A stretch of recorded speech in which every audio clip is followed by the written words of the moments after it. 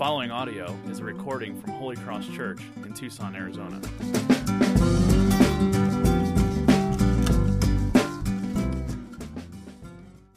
Let's continue in our teaching series as we continue in the book of Ruth through this redemption series. This morning brings us to chapter 3. And so we have some reading here. Why don't we turn to chapter 3 in Ruth? If you don't have a Bible, there should be a Bible on the rack in front of you, in the seat in front of you. And if you don't own a Bible, please receive this as a gift from us to you. This can be yours. You can take it home and use it as your Bible. And so receive that. Well, kind of where we've been real quickly, chapter 1 is focused on Naomi and what God is beginning to do through her and through her life in Ruth. Chapter 2 brings together a new spotlight where it focuses on Boaz and Ruth and their encounter, and it shines upon God's unfailing love and His Hesed love that He has worked in them and how He continues to bring them up into His purposes. And chapter 3 is going to spotlight now Boaz and his character and how he is destined for a crucial role in the story of God and in the story of Ruth. So we'll read chapter 3. Then Naomi, her mother-in-law, said to her, "My daughter, should I not seek rest for you, that it may be well with you? Is not Boaz our relative, with whose young women you were? See, he is winnowing barley tonight at the threshing floor. Wash therefore and anoint yourself, and put on your cloak, and go down to the threshing floor. But do not make yourself known to the man until he has finished eating and drinking. But when he lies down, observe the place where he lies. Then go and uncover his feet and lie down, and he will tell you what to do." And she replied, "All that you say I will do." So she went down to the threshing floor and did just as her mother-in-law had commanded her. And when Boaz had eaten and drunk, and his heart was merry, he went to lie down at the end of the heap of grain. Then she came softly and uncovered his feet and lay down. At midnight the man was startled and turned over, and behold, a woman lay at his feet. He said, "Who are you?" And she answered, "I am Ruth, your servant. Spread your wings over your servant, for you are a redeemer." And he said, "May you be blessed by the Lord, my daughter. You have made this last kindness greater than the first, in that you have not gone after young men, whether poor or rich. And now, my daughter, do not fear. I will do for you all that you ask. For all my fellow townsmen know that you are a worthy woman. And now it is true that I am a redeemer. Yet there is a redeemer nearer than I. Remain tonight and in the morning. If he will redeem you, good, let him do it. But if he is not willing to redeem you, then as the Lord lives, I will redeem you. Lie down until the morning." So she lay at his feet until the morning, but arose before one could recognize another. And he said, "Let it not be known that the woman came to the threshing floor." And he said, "Bring the garment you are wearing and hold it out." So she held it, and he measured out 6 measures of barley and put it on her. Then she went into the city, and when she came to her mother-in-law, she said, "How did you fare, my daughter?" Then she told her all that the man had done for her, saying, "These 6 measures of barley he gave to me. For he said to me, 'You must not go back empty-handed to your mother-in-law.'" She replied, "Wait, my daughter, until you learn from how the matter turns out. For the man will not rest, but we'll settle the matter today." All right, things are getting interesting in the book of Ruth. For those of you who watch the show 24, you may be fans of this show. You know what I mean when I say that this book and this chapter is starting to feel a lot like an episode of 24. For those who don't know, an episode of 24 is based on 60 minutes. One episode is 60 minutes. There's 24 episodes. So a whole season represents a real life. No, it's not real life. It's a real time. No one's day is that busy. A real time day in the life of one man. Chapter 1 covers over 10 years of the story of these characters. Chapter 2 covers several weeks, maybe even a few months. And chapter 3 covers the amount of time from dusk till dawn. And the story is speeding up. It's coming to a climax of the point of the story, of the plot. And this chapter is packed with drama and intrigue. And you're thinking, how much stuff is happening in such a short amount of time? I mean, like 24, there's not a single month, any given month of my life that is as busy as Jack Bauer's hour. And you look at this, it's like, what is going on? There's so much going on in just these several hours of the life of these people.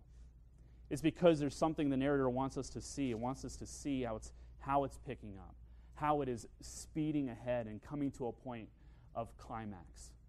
And it centers on the development of Boaz as a redeemer. And he as a redeemer, this term as a redeemer, has a tremendous amount of significance to this whole story and the plot. It's crucial to understand, what is a redeemer? What does he do? Why is this in place? See, God gave a provision in the law to act as a demonstration of his kindness, of his love for his people, and the continuation of God's family. When God's people were called into existence, he established them as his people, and he gave them a new identity.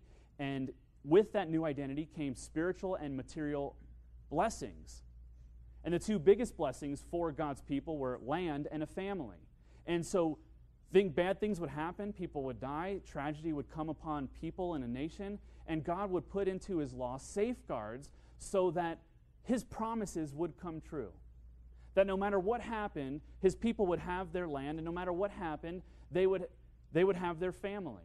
And God promised that there would be an eternal king that would come from your line, from your family, and he will sit on the throne, and he will rule over all of creation. This is because God loved his people.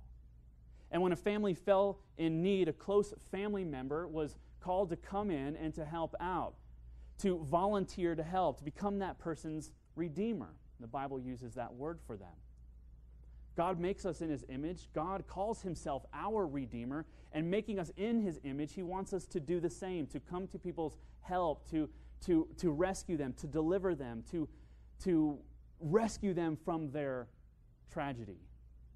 If a family member was found in debt after the death of somebody and unable to pay it, and maybe they were put in slavery until they could pay off the debt, a family member, a family redeemer would come in and pay that debt. If a family's property was repossessed, a redeemer would come in and buy back that land so the land would stay in the family. The family redeemer says something amazing about God, doesn't it? You think about this, that God would do that he would plan on this, that he would provide these safeguards for his people.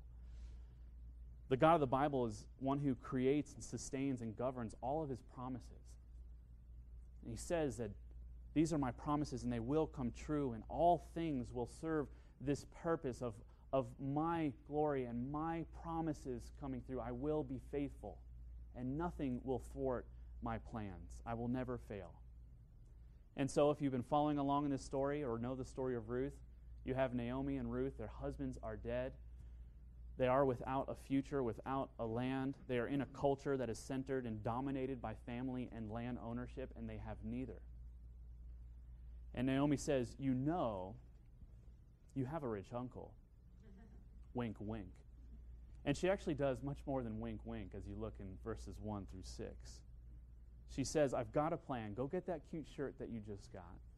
Go put on your best eyelashes. Douse yourself with perfume. Wait till after he's had something to drink, plenty to drink. He's tired after the day. Sneak in at night and see where it takes you. This is exactly what's going on. Go get mommy something. Go get mommy a sugar daddy. That's what she's saying, okay? This is Naomi. Now, you've heard of Match.com. This is like threshingfloor.com right here. That's my intellectual property. Don't steal it. What person could miss the message of this opening paragraph? This is why we dismiss the little kids, actually. It's nighttime, there's good food, there's good wine, there's physical closeness of two single people, there's perfume. Have you ever watched a perfume commercial? You ever recognize the names of perfume? Obsession, Irresistible, Euphoria, Poison. I mean,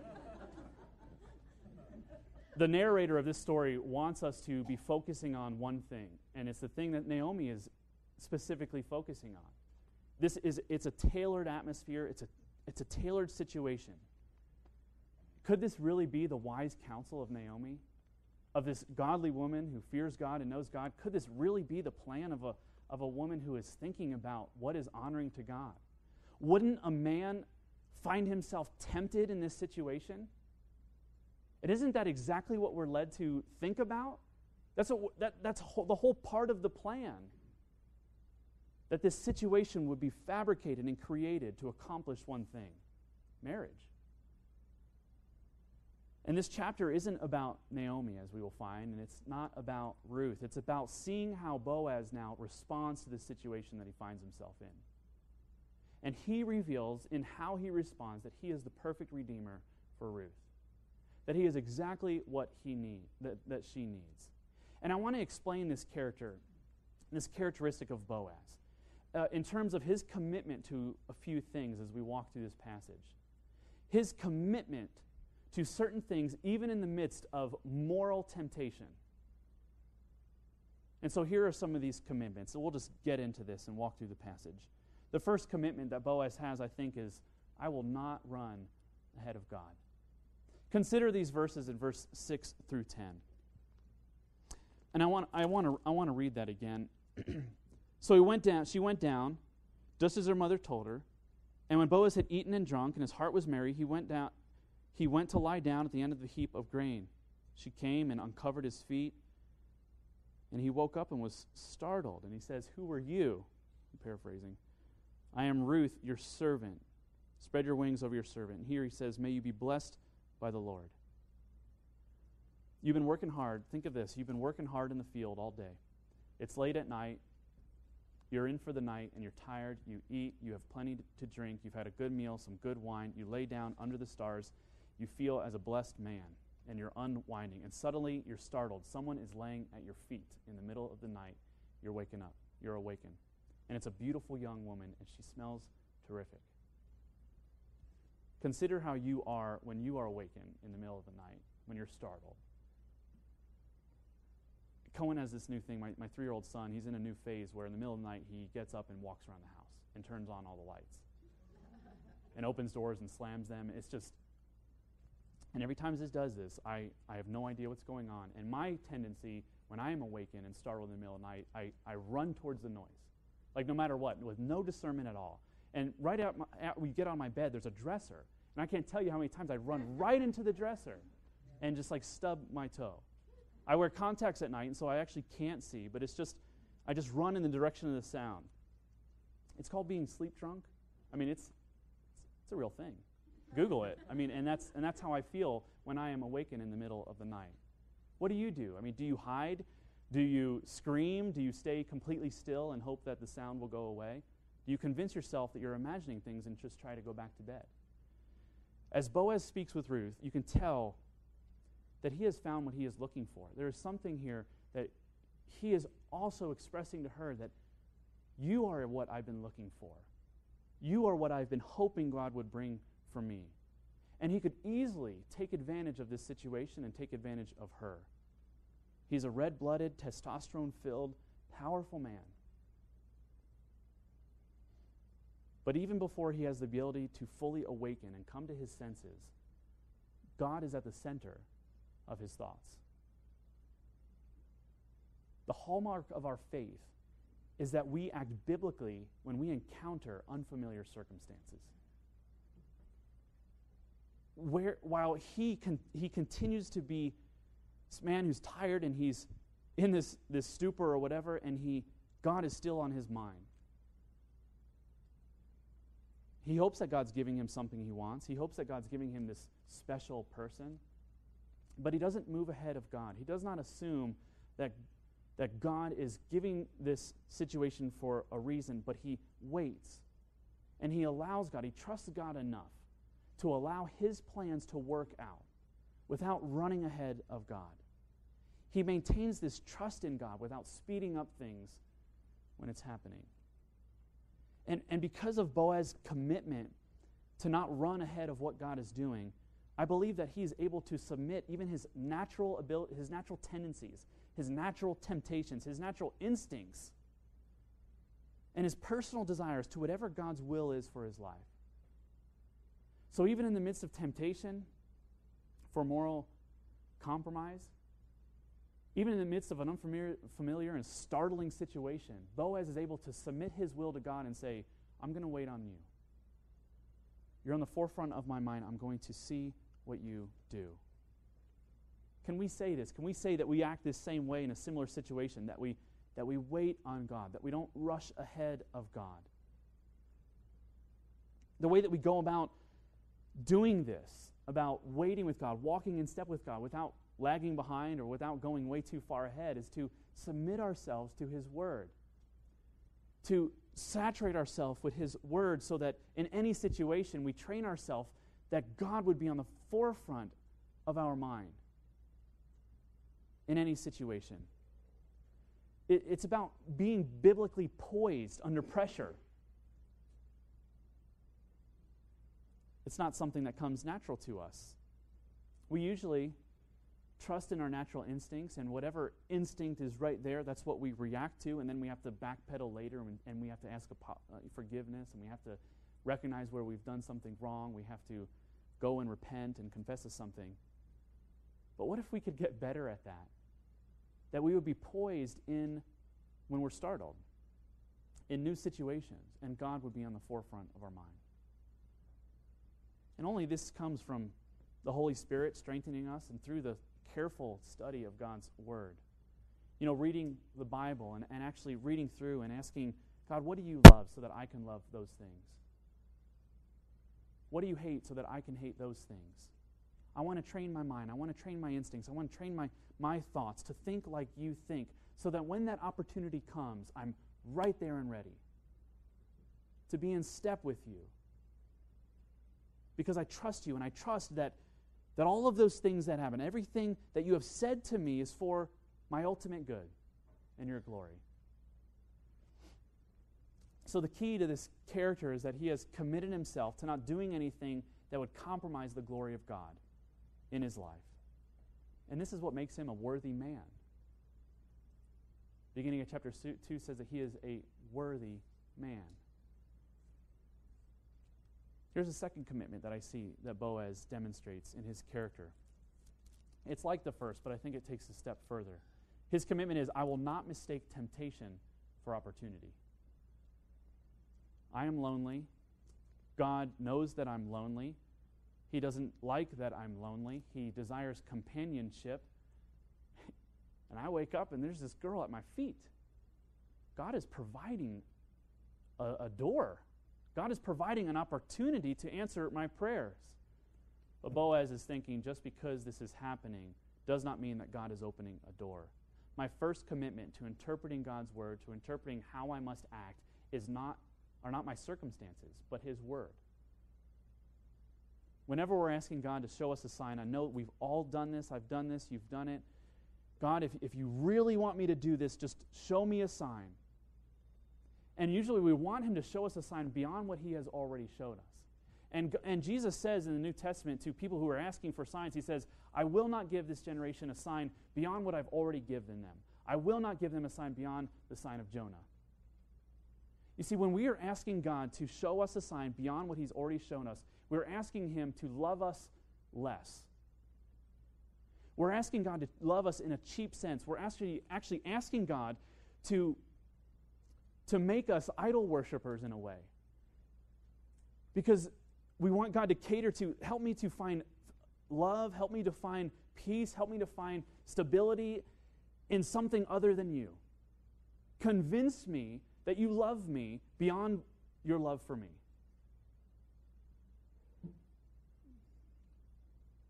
How do I go about knowing God's will for my life? Have you guys ever asked that question? God, what is your will for my life?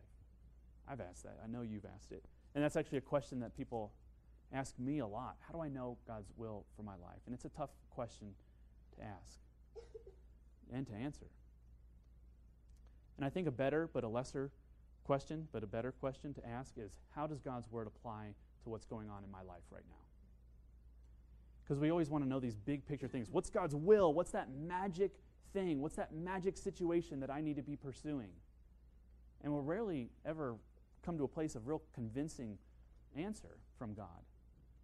But I believe that if we ask a different question, and that question is, God, how does your Word apply to what I'm encountering right now? You will find peace. You will find satisfaction. You will find a lot better answer than you've been finding with the other question. And it's a lot more work to ask that question, isn't it? I've been reading a book called Faithful God by Sinclair Ferguson to really walk through the book of Ruth and to kind of cultivate my heart as I'm thinking about God's faithfulness. And he uses this quote. He says, "Never mistake temptation for opportunity." And it's what Adam and Eve in the garden failed to do.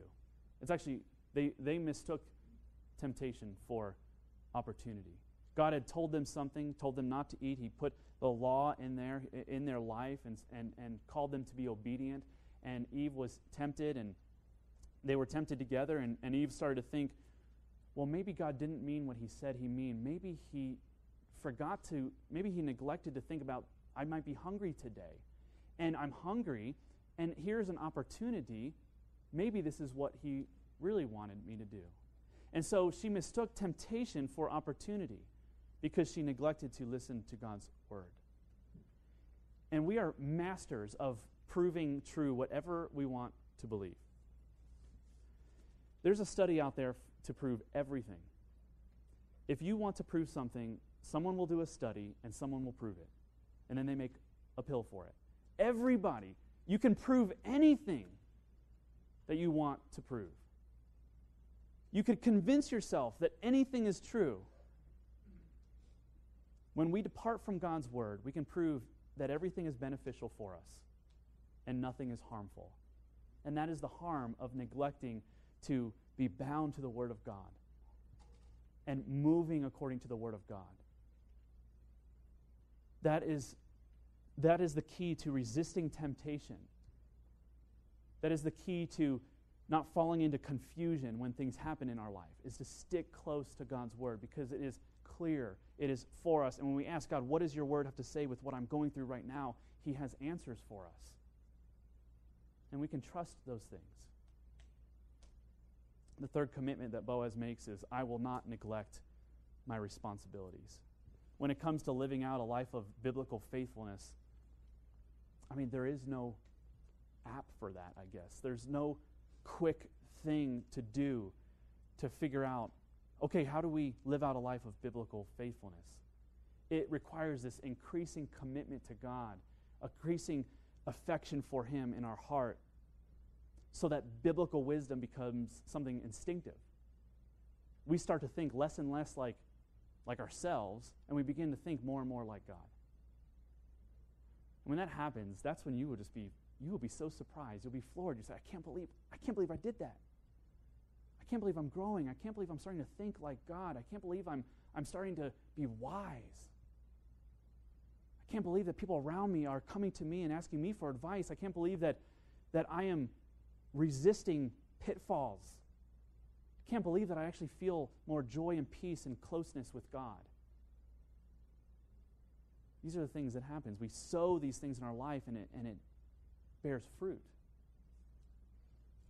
Boaz seems to have a clearer idea of trust in God than Naomi does and how he works. And having already spoken kindness to Ruth, he again speaks to her. He does it again. And what he says, he shows that he is so keenly aware of his responsibility to protect his own integrity, God's integrity, as well as the respect of Ruth and Naomi. And look at these verses in verse 10 through 13. And he said, May be blessed by the Lord, my daughter. You have made this last kindness greater than the first, in that you have not gone after young men, whether poor or rich. And now, my daughter, do not fear. I will do for you all that you ask. For all my fellow townsmen know that you are a worthy woman. And now it is true that I am a redeemer. Yet there is a redeemer nearer than I. Remain tonight and in the morning. If he will redeem you, good, let him do it. But if he is not willing to redeem you, then as the Lord lives, I will redeem you. Lie down until morning. He does not wake up and start and say, what are you thinking? Get out of here. Do you realize how this looks? Do you realize what people will say? He does not take advantage of her. We see this tremendous commitment to honor her and to honor himself and to honor God. He speaks with tenderness to her and graciousness that shows that he is the kind of man that she actually needs. He is the kind of man for her that will not compromise his integrity or hers. See, where some might expect this story to unfold, you see this is walking into a very precarious and steamy situation, and you don't really know how it's going to end, and you might expect Ruth to begin, as the sun comes up, the walk of shame. Right? What happened to Ruth? What did they do on the threshing floor? But you see something very, very different. You see a walk of honor. You see Ruth coming into a very morally compromised situation with a ton of temptation, leaving as a woman adorned with honor because of Boaz. He is telling her, I understand your needs. I understand the panic that you are in. I understand that you need something right now, and without it might be without hope altogether. And I understand why you did this. It's not right, but I understand why you came, and I'm opening up my heart to you, and I'm pouring out my grace to you. You can trust in God. You don't need this situation to be created for you. You can trust in what God is doing. You can trust in His abundance, in His faithfulness, in His grace to you. And let me show you a sign of that. He gives her 6 measures of barley. Open up the cloak that you came with, and He just heaps it on her. And you give this picture, and again, we talked last week about this ephah of barley and how it's just a tremendous amount. And commentators have been very confused by how to interpret this passage because it's an obscene amount of barley. You picture this beautiful young woman walking away just like kind of a spectacle of town, just like heaping all this stuff like a mule walking through the town, hunched over with all this barley around her back. Just an obscene amount for any person to carry. And she comes home, and Naomi, the mother-in-law, says, and I can tell she was rehearsing this, so, how did your date go? Did you fare well, my daughter? She'd probably stayed up all night. And Ruth is able to say, look at what He has given us. It's a lot. It's abundant. We are cared for. Instead of, I feel ashamed. Look at how I've been compromised. Look at how I've been taken advantage of. But look at how I've been honored. And in a picture of Ruth's back-breaking entrance back to Naomi, we see this loud and clear that Boaz has the provision, he has the power, and he has the resolve to take care of them. He understands his responsibility, and he is committed to seeing it through. So this application, the best application for chapter 3, is not to see how we now must somehow muster up these commitments in our life and these characteristics in our life to do these 3 things, but to see how Christ He is the final picture of Boaz. And as Boaz is a type of redeemer for Ruth, he is also a type of redeemer for us. Boaz is playing an essential role beyond the story to show us God's ultimate purpose in sending Jesus to the cross. And it is good for us to see this connection with Jesus. In the story of Ruth, we see a man who saves a woman and provides for her needs so that he could live in communion with her. Communion that is honoring, that is mutually edifying. And this is our engagement with Christ. This is our engagement. The Bible calls believers the bride of Christ. And it's maybe misrepresented today in some ways where, maybe you've said this, and I don't mean to be crass, I don't mean to make you feel weird, but when we say, I'm dating Jesus right now, a guy would never say that. I mean, a guy does not think like this. And so engagement and being the bride of Christ has been kind of pigeonholed to something only that women engage in. But the picture of Scripture as us as the bride of Christ is not one of gender to gender, but one of position. That God has the provision, that He has the resolve, that He has the power to engage us to Him, even as outcasts. And one of commitment, like a husband to a wife. It is good for us to see our relationship with Christ in this way. To find engagement to Christ is not to enter into this romantic relationship where we just look up at Christ and all he does is tell us nice things about us. Our engagement to Christ has to do with Christ's commitment to safeguard the members of his family, his most beloved members, no matter what the cost, to pay our debt, to deliver us from slavery, to protect us from evil and judgment. He has the guts and resolve to do it all at the cost of his own life, so that his plan of relationship with us would be accomplished and complete. And he does this through Jesus in such a way that he eliminates every single other means of finding that connection to him anywhere else. There is no other means. There is no other way that we can find engagement, that we can find ourselves in relationship with God, where it's one of commitment, provision, joy, peace, everlasting kindness, and love. There is no way we can find forgiveness of sins and salvation beyond Jesus. He is our Redeemer.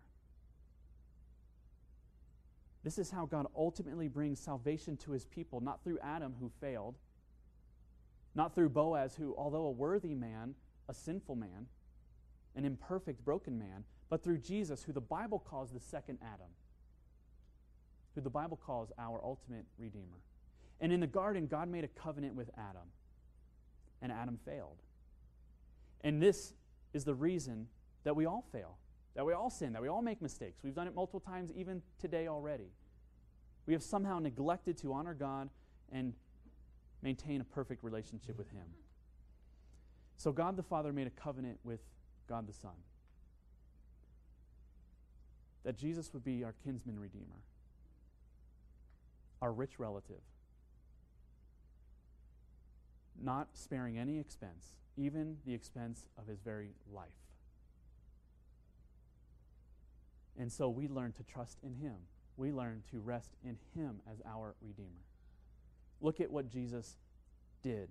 Look at how this picture relates to Christ. Jesus did not run beyond God, his Father. He submitted himself. And even in multiple times in Scripture, Jesus says, I do only what I see my Father do, and whatever he does, I observe it, and then I do that. I wait on him. I walk with him. I listen to his voice, and I respond to his voice. I do not make decisions on my own, but I submit myself to God's will for me. I listen to him, and I obey only as he speaks. He didn't misinterpret temptation for opportunity. He didn't make this mistake. Look at all the countless opportunities that Jesus had to become great in man's eyes. People wanted to make him king. They wanted to usher him in and say, okay, you're here, you are ours, we receive you, be everything. There are so many times that people brought Christ away to be something that he was not called to be. And you know, that is why Jesus departed. You see, as you read through the Gospels, why did he leave? They were just about to worship him, and he left, he hid, he went to be alone. And Jesus said, because my time has not yet come. He was tempted, but he didn't misrepresent that temptation for God's opportunity. He listened to him. He was focused on the cross. And lastly, he did not neglect his responsibility, but he assumed his responsibility as the Redeemer of God's elect, as the Redeemer of God's family. He assumed this position. He bore it well. And our sin is not his fault, but he took responsibility for it. And in dying on the cross, he bore our sin, even though he had committed no sin. Here's the gospel. For Naomi, she imagined that marriage to Boaz would be the answer to all of their problems. And in a very practical sense, she was very right. And for us, the same is true. That marriage to Christ is the answer for all of our problems. Not by any merit of our own, nothing that we can do. We are needy people. Martin Luther died, and as he died, he opened up his hand, and a little piece of paper was in his hand, and written on that paper, it said, "We are beggars. This is true." To have that mentality of we come to Christ needing him. And he doesn't size us up. He doesn't sit back and make us do some tricks. He tells us to open up our cloak, and heaps on us blessing upon blessing. He gives us himself. Boaz's stature, his influence is a huge part of this story. Because if you look at the men in chapter 1, you'll see that these men, he compares it, the honor of Boaz and the men in chapter 1, these men failed. These men did not have the position. They didn't have the resources. They didn't have the resolve to be all that these women needed. But Boaz was, and this is the story of our Redeemer, that Christ compares ourselves with our lack of resolve. He compares himself to all the things that we run to in life and say, these things are inadequate. These things are going to let you down. These things are not going to give you everything you need. But I am here, and I am giving you good news. Trust in me. I will supply you everything that is lacking. He is supreme in all of creation, and in him there is nothing lacking. And we will be confident, we can be confident that he will freely give us everything we should ever need. And so we learn to trust in him as our Redeemer. Let's pray.